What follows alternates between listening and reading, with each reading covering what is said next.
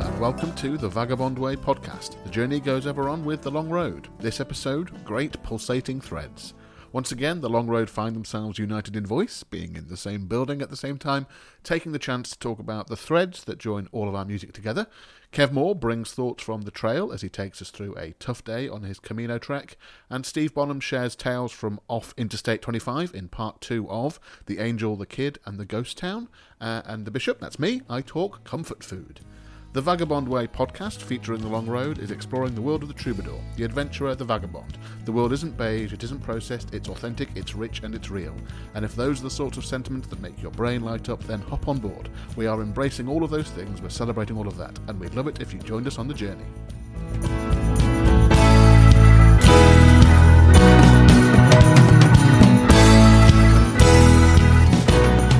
Greetings, I am Chris the Bish Leiden. Thanks for joining us for another slice of the rock and roll lifestyle that is The Long Road. This is the penultimate episode of this series, episode 47. This is, next week's being episode 48, will be out on Christmas Day. And then we'll have a couple of weeks off to recharge hearts and brains. We've got lots planned for 2021, and we're looking forward to kicking things off in the new year. Just before the main hashtag content of the show, a quick reminder, the next episode of the Transatlantic Connection show is now out. And if you need a reminder as to why music is important or significant, please do watch this week's show. The guests are Mark Mandeville and Rayanne Richards. This is part 2 of their chat with Steve Bonham, and they're just brilliant. They talk so eloquently and touchingly about why they do what they do and what they want to achieve, and they perform some beautiful, beautiful music on the show. So do go and check it out. Head to youtube.com/thevagabondway or search for the Transatlantic Connection show on YouTube. Anyway, on with today's show. Once again, Steve Bonham, Kev Moore and I found ourselves in the same building, actually back at Woodworm Studios, mixing our recently recorded material, so we took the chance to record another podcast entry. Now, some weeks, listeners, I'll protect you from some of our nonsense, and some weeks, dear listeners, I will subject you to some of our nonsense. Last week, I subjected you to some nonsense. This week, you are blessed, for I have excised a healthy 2 or 3 minutes of utter nonsense that we spouted upon my pressing record. At least 2 made-up words, 1 high-pitched exclamation that was too much for the mic to handle, a brief digression into peanut butter and jelly territory, and then my accusation that I was being gaslit by my dear pals, as my nickname, the Bishop, seemed to have been summarily bumped off and I was now the Governor, whilst Steve continued to search for made-up words on Google. You know, you guys carry on, I'll just look this up. Quite the journey to listen back to, I can tell you. Anyway, excised that section was. We joined the chat once we'd recovered ourselves a little, and we got down to the discussion point at hand. Over to me.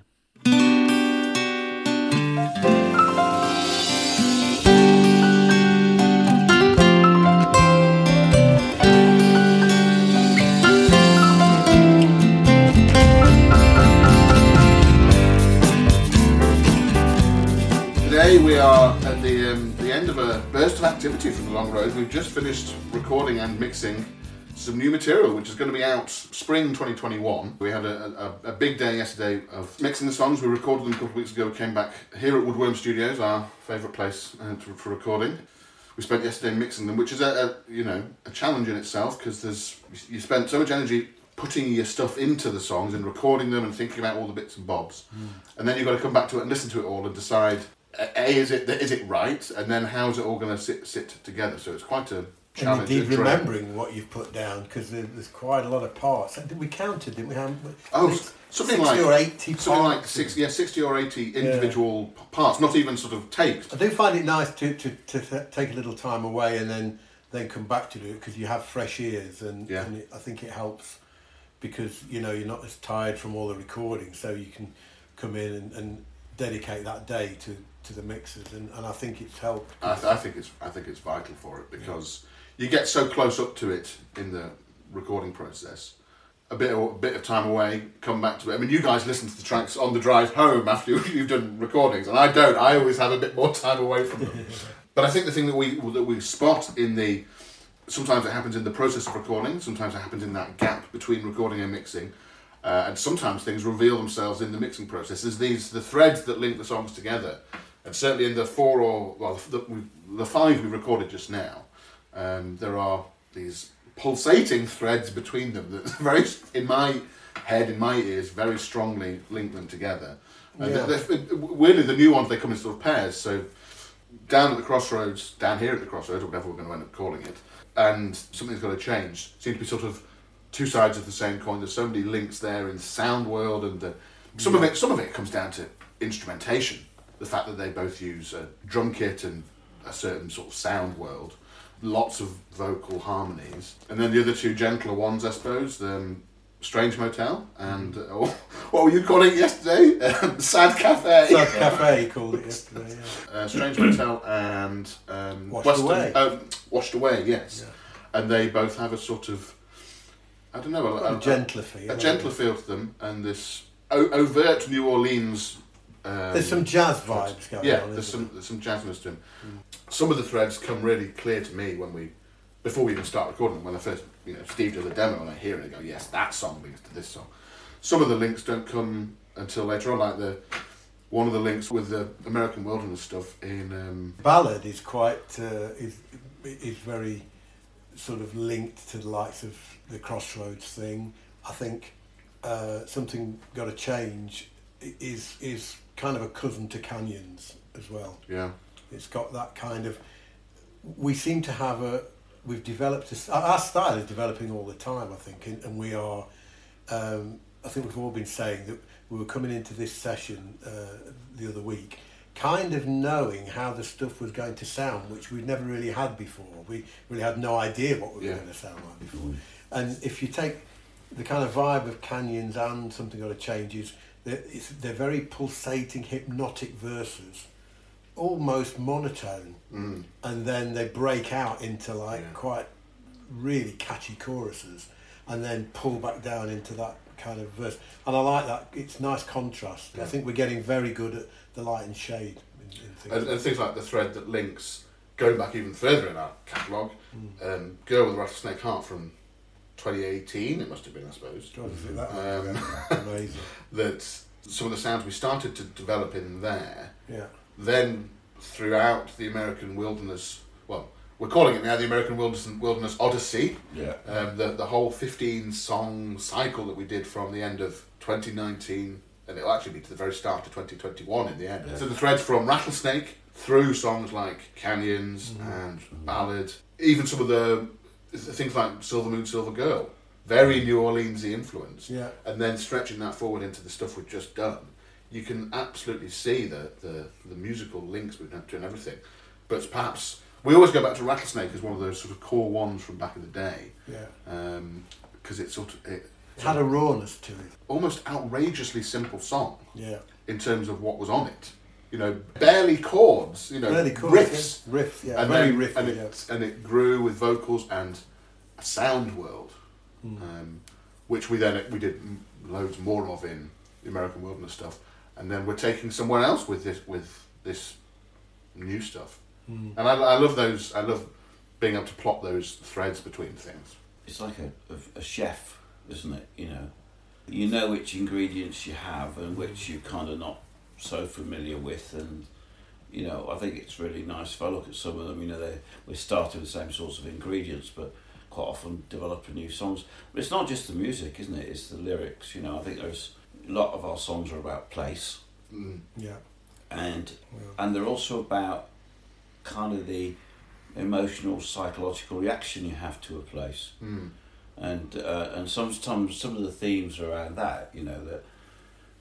To me, Rattlesnake itself, the Girl with Rattlesnake Heart, that was very much about a place. It's the thing you see in the movies by the Coen brothers. It's the levee, and it's the threat. The thing that really struck me about parts of America, you live with an environmental threat all the time. Yeah. You can. It's not like being in nice old leafy Oxfordshire where we are now. We're not sitting here wondering when a tornado is going to sweep through, or a flood, or a fire. Yeah. And vast parts of America live with that sense of psychological threat in the background, and also what happens to the people who live like that. That was really brought home to me when I was in Little Rock.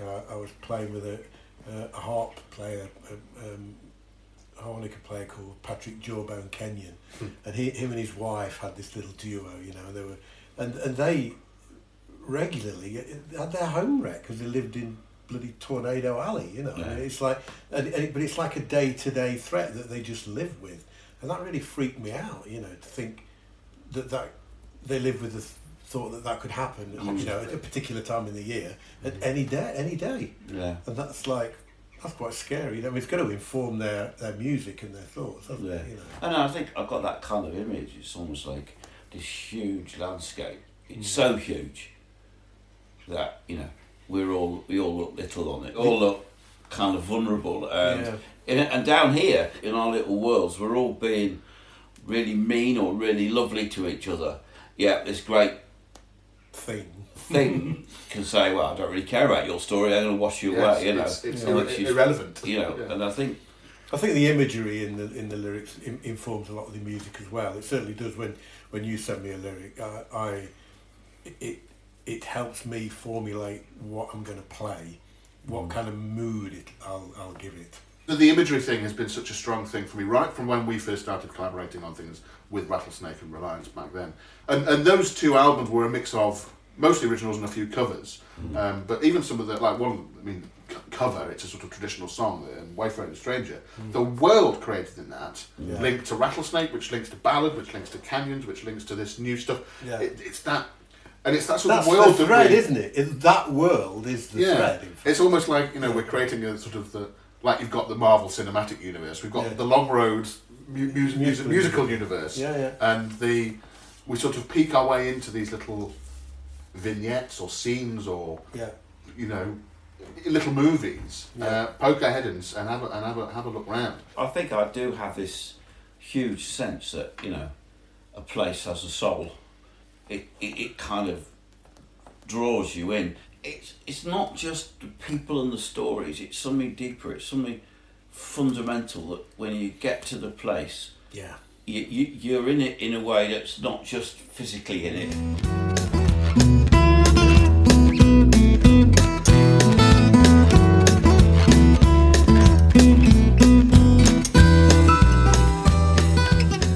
Last week I told you the story of Paula Angelo, who was hung in Las Vegas in New Mexico after killing her lover, a trooper at Fort Union nearby. I told you how I had met Leroy, the old French trapper, and Joe, who was Billy the Kid's third cousin, and that they had told me about Paula Angelo's hometown, now a ghost town called Loma Parada. Once it had been a wild place of casinos and saloons and bars with soldiers who would go for recreation and relief.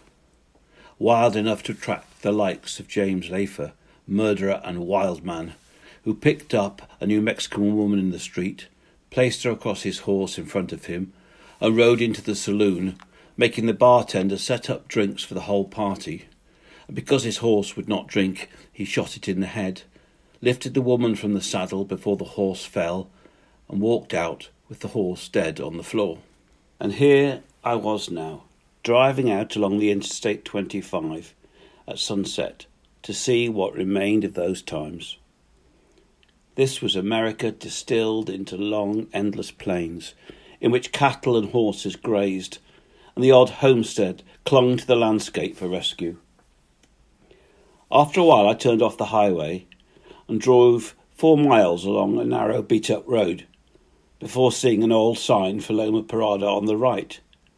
So I turned off again for several more single-track dirt miles, until there was the remains, yellow in the low sun, of Loma Parada. Stopping, I got out of the vehicle and walked to what was left of it.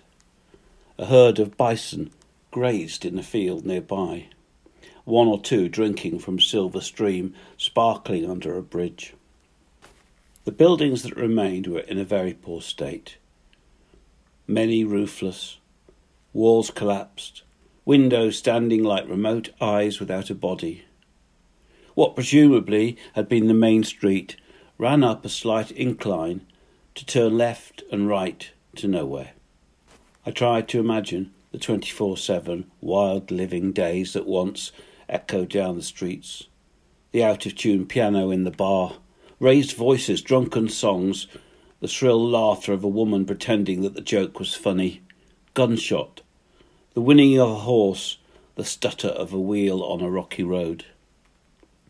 But such imaginings vanished like a mist on a hot day, at the very real and present noise I could hear of children playing. I looked up and around to see, and a little way off from the start of the main street was a ramshackle collection of buildings in which 2 or 3 station wagons had parked outside. And to my surprise, down the street came a quad bike driven by a young boy about 10 with a beautiful, slim woman hanging on the back, laughing. They pulled up beside me. "You must be lost," the woman said, smiling. "If you're around here, you certainly are lost." I explained my story. "Well, there's plenty of ghosts about," she said, "but my fiancé's father lives here as well. He's 87, and he knows everything. His family have lived here forever. You must go and see him." My English reserve kicked in. I said I couldn't possibly trouble him. But she looked at me with her big brown eyes, laughed and said, "He doesn't get to meet many people. He'll love telling you his story." So I went to meet Ben C. DeBacker. I couldn't help noticing as I walked up the rickety path to his door that his dwelling seemed to be a collection of sheds, kind of fixed together in an arbitrary way, and that every door was locked with padlocks and bolts. There were more than several keep out signs. Ben opened the door some time after I had knocked. He was a small man, tough-looking, wearing a sleeveless vest, a padded waistcoat, and a blue baseball hat. I explained my purpose.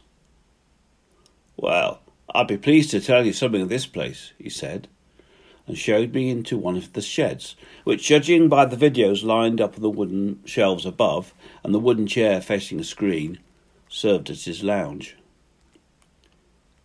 "You wait there." He fetched a large pile of papers that turned out to be a collection of articles about Loma Parada and its vivid past. Just glancing at them, I could see 100 movies waiting to be released from these pages, thousands of stories to be told, and who knows how many songs to be written. It was like being handed a seam of gold, but one that I would surely have to give back. Asking his permission, I quickly took as many photographs as possible. But it seemed rude to be sitting there, ignoring him. So reluctantly I stopped and turned and asked his story. His family had been here from the beginning, from before the soldiers came. But with the building of Fort Union, the DeBackers seized the moment. His ancestor, Julian DeBacker, had owned the gambling house, the bar, and the saloon. Another relative had run the taxi service, a buggy that ran from here to Fort Union 24 hours a day. Along with the DeBackers, the McMartins had also a hotel and the corral. Unfortunately, he didn't know that much about Paula Angelo, but agreed that, given the times and the circumstances, the story of her being here sounded true. But then it was his own story that captured me.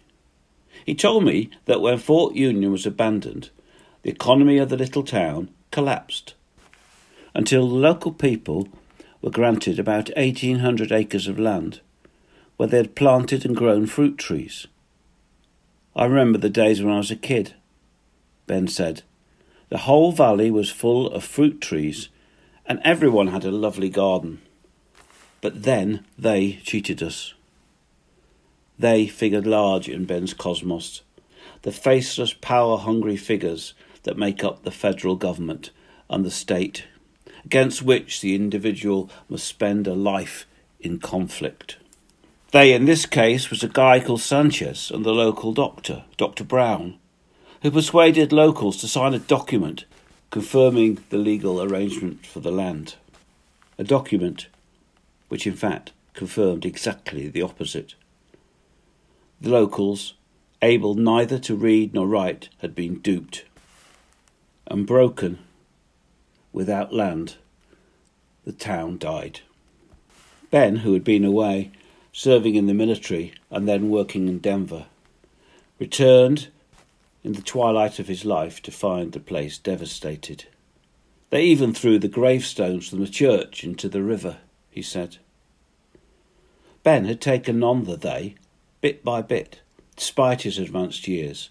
He had built himself a cabin with his grandson, and now members of his family increasingly looked to build themselves places around him. He had forced the state government to recreate the road along which I had recently driven. So he remained, the last man standing in Loma Parada, the defiant remnant of another age. And as I drove away back to the Interstate 25, a hawk circled over the road.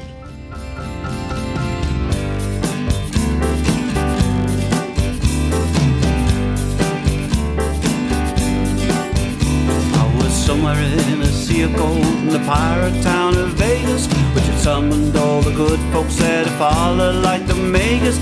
I was weary of my new friend's wine, the days were going slow. I thought that I might cut and run to the state of New Mexico. The shadow of a crow, the tumbleweeds alive, hawk is sweeping low on the Interstate 25.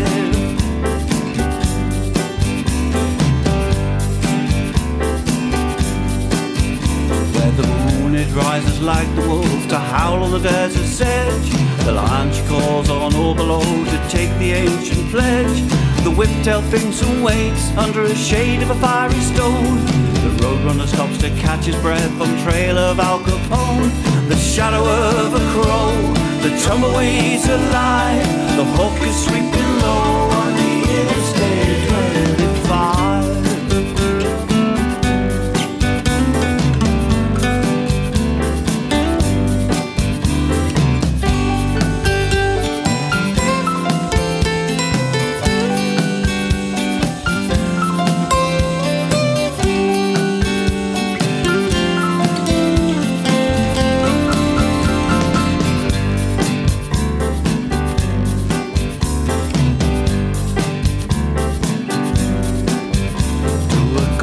Down the beaten track where a brown-eyed girl is saying, "If I find you here, you must be lost, but I don't mind you saying the hotel's just an empty shell, the casinos will stop spinning. The sweet ladies all went home, the gambler took his winnings.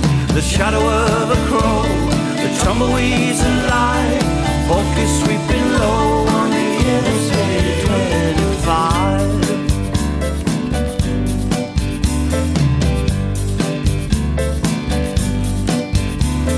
The doctor was a skunk's rare, he sold our lives forever.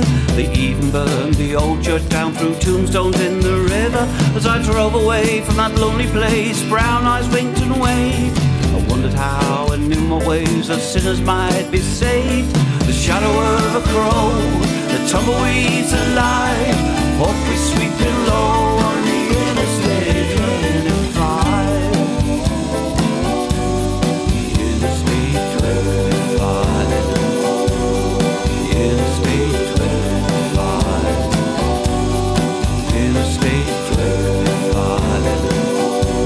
The Interstate 25. The Interstate 25.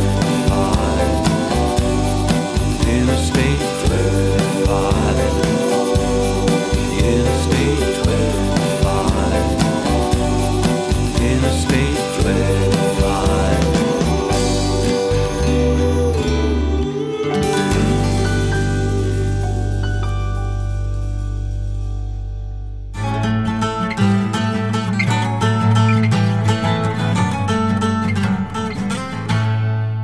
Hello again and welcome to Kev's Cafe Corner.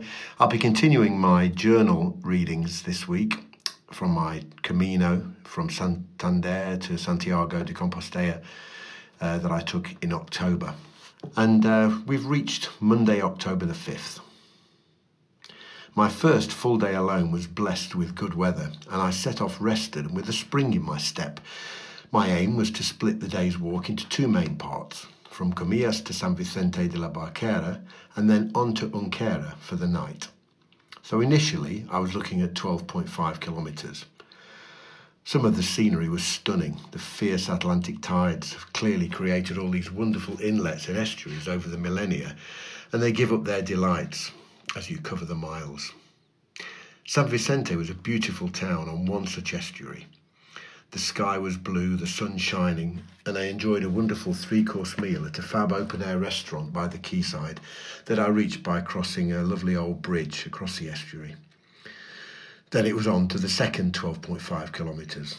It was getting tough, and although my feet have given me no trouble at all, the straps on my shoulders were starting to cause some distress.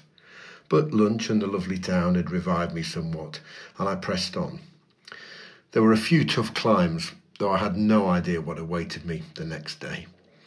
And I guess it was approaching 6:30 p.m. when I sat down by the river in Unquera.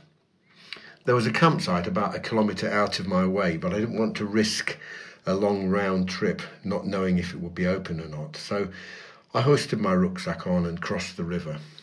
A sign for the Camino decided me, and I began an arduous trek uphill along a beautifully paved way.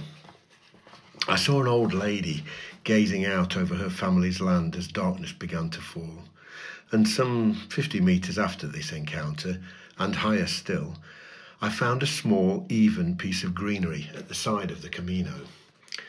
There was even a water tap. My mind was made up. This was my spot. And so, working against the dying light, I pitched my little tent and made camp for the night. I've never felt richer or more at peace. I, alone in a wilderness, with a thin bit of fabric between me and the elements, and I felt like king of the world. It's strange how just the mere provision of a simple water tap next to where you're camping makes you feel like you have an ensuite bathroom, and it really does make a big difference. You can make a cup of tea, you can wash yourself in the morning, and that was really the clincher for me that I was going to pitch there. Tuesday, October the 6th. No question, this was the toughest day so far. I awoke to gentle rain on the canvas and resolved to wait it out. Truth be known, I'd slept intermittently and not well. The sleep of exhaustion is not a contented one. When I did emerge, the sun greeted me once more, and it breathed life back into my weary bones. There is something about the morning routine of a traveller that acts as a sort of ritual, focusing your mind, yet preparing it for the openness of your day's experience to come. It took a long while to do my ablutions and prepare the rucksack and properly stow the tent, but it was a pleasurable task. I set off, continuing up the path, the gradient increasing. I knew within 10 minutes I was going to struggle. I decided to do a couple of hours and have an early lunch in El Paral around 12:30. Even that proved impossible without a rest at the top of that part of the trail. As I was sat readjusting my rucksack, a 30-something guy walked past and cheerily wished me "Buen camino." It might not seem like much, but it's these things that spur you on when you need them, like my tent spot with the water. It's what a fellow walker describes as road magic, and it is, and it's real. I made it down to El Paral and ate a hearty lunch of egg, porks and chips, with a rice pudding to follow. I took my time and got ready for the next bit. I wasn't quite sure where I was going to end up at this point, but I set off anyway. The trail was incredibly beautiful, but very tough. Some of the hills up and down were a killer. The views and constant surprises sustained me. You seem to literally draw on nature itself for your strength. You may be flagging, but an unexpected sight of the majestic crashing surf of the Atlantic Ocean lifts you up for no other reason than it's simply beautiful. I arrived somewhere, I don't recall the name exactly, but I made a stop and a coffee, setting up my stove by the roadside. I drank some of the water too. I was thirsty. I was careful to leave enough for another cupful. I checked accommodation on my phone and found reasonable rates at a hostel in Llanes. But Llanes was 20 kilometres away and the day was escaping me. I booked it and set off. That next leg was an endurance test like no other. I've experienced nothing like it. a beautiful, meandering way through forests and over hills, too numerous to count. And there was one place with, not one place with a seat or a stone or water to drink. I was struggling. I once more emerged by the Atlantic to the sight of a blowhole, firing water up from the rocks below, loud and satanic. It was like a primeval warning. I used the last of my water with an isotonic tablet to help push me on. The hills I encountered after that severely tested my body and spirit. The last endless section especially, as I rose to the very highest point, where I could see Linus in the distance. I was conversely at my lowest, literally chanting out loud to myself, 1 foot in front of the other, 1 foot. And imagining all those pilgrims through history who had done the same. If they could do it, so could I. I reached the top, the very top. Suddenly, there was a bench and a table. It felt like I'd won the lottery. I sat and did a piece to camera for Facebook because I felt it was important to show both sides of this journey. I was severely dehydrated at this point and was desperate for water. The light was fading too, and I was in the middle of nowhere. Eventually, the path mercifully headed downwards, and I turned towards Linus. As I entered the outskirts of the town, darkness fell. I found a supermarket and watched like a madman as a machine made me a litre of freshly squeezed orange juice. I drank it immediately, followed by the water and 1 banana. I knew then that I'd make the 15-minute walk to the hostel. And in one of those moments of road magic, I had the entire town to myself. As I approached the hostel, I saw the lights were on and opened the door and greeted the man on the reception. "You're late," he said.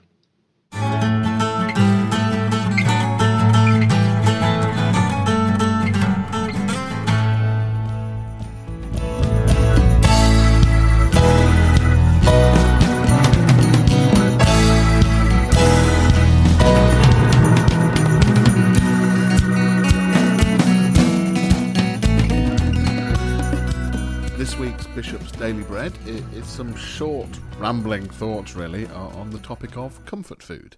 Now, someone I follow on Twitter, who I don't know, other than a couple of brief interactions over the months via Twitter, they shared one of their memories of student life and comfort food / easy-to-prepare meals, and it just clicked so much with me, I just had to recreate it. Well, actually, for me, it was the first time having this particular combination, but I knew it would resonate. Now, some of you will balk, I know, but for some of you, this will click as well. So, chicken super noodles and fish fingers. I know. This Twitter person called it brain food. I call it bloody delicious. Now, both components, very strong elements from my childhood. Fish fingers being, along with tinned tuna, the only sort of fish I'd contemplate, even enjoy. And chicken super noodles were, for a time, the be-all and end-all of mealtime treats. There were never enough noodles for my liking. I was always very keen to scrape the dish out of the very last remnants of the sauce. Now, this bowl of noodles and fish fingers is not exactly haute cuisine, but it was pushing my buttons, a meal reeking deliciously of nostalgia and heaped with the notion of comfort. To me, anyway. Nigella Lawson actually said on her TV show just this very week, comfort food doesn't have to be bland, or words to that effect. And this almost took me by surprise. Are there people out there that think that comfort food has to be bland to be comforting? I agree wholeheartedly with Nigella. In fact, I'd say comfort food is nearly always interesting, in some fashion. Perhaps normally the taste is interesting, sometimes the texture, perhaps appearance, sometimes all three. And it got me thinking, as a fan of food, comfort and otherwise, about the similarities between enjoying food and enjoying music. Sometimes you want something comforting and enveloping, an old favourite, something nostalgic. You know, Christmas time right now is full of this sensation, musically and gustatorially. Old favourites from the speakers, old favourites from fridges and ovens across the land. Sometimes you want something a bit more provocative and spicy, something new, something exciting, something that might surprise you, something that might cause you to question a firmly held belief. Sometimes you want something in the middle, something with comforting tones but some spice in the background. And that's it, really. My thoughts for this episode. The two loves of my life, music and food. And perhaps it's no wonder, as they share, in my view, many of the same strands. Now, fear not, eagle-eared listeners. Last week I said I was off to investigate bagels. Now, plans are afoot, but nothing worth sharing yet. But I've made a note, and bagels will appear in 2021, I assure you.